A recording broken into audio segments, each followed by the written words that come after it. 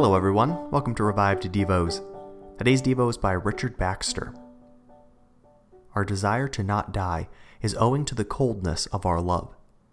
If we love our friend, we love his company. His presence is comfortable, his absence is painful. When he comes to us, we entertain him with gladness. When he dies, we mourn, and usually over-mourn. To be separated from a faithful friend is like the tearing of a member of our body. And would not our desires after God be such, if we really loved him? No, should it not be more than such, as he is above all friends, most lovely? May the Lord teach us to look closely to our hearts and take heed of self-deceit in this point.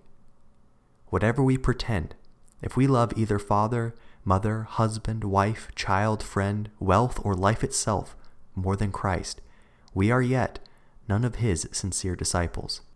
When it comes to the trial, the question will not be who has preached the most or heard the most or talked the most, but who has loved the most. Christ will not take sermons, prayers, fastings, no, nor the giving of our goods, nor the burning of our bodies instead of love.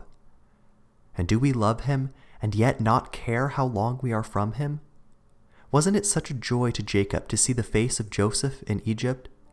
And will we be contented without the sight of Christ in glory, and yet say we love him? I dare not conclude that we have no love at all when we are so unwilling to die, but I dare say, were our love more, we should die more willingly. If this holy flame were thoroughly kindled in our hearts, we should cry out with David, "As the deer pants after the water brooks, so my soul pants after you, O God.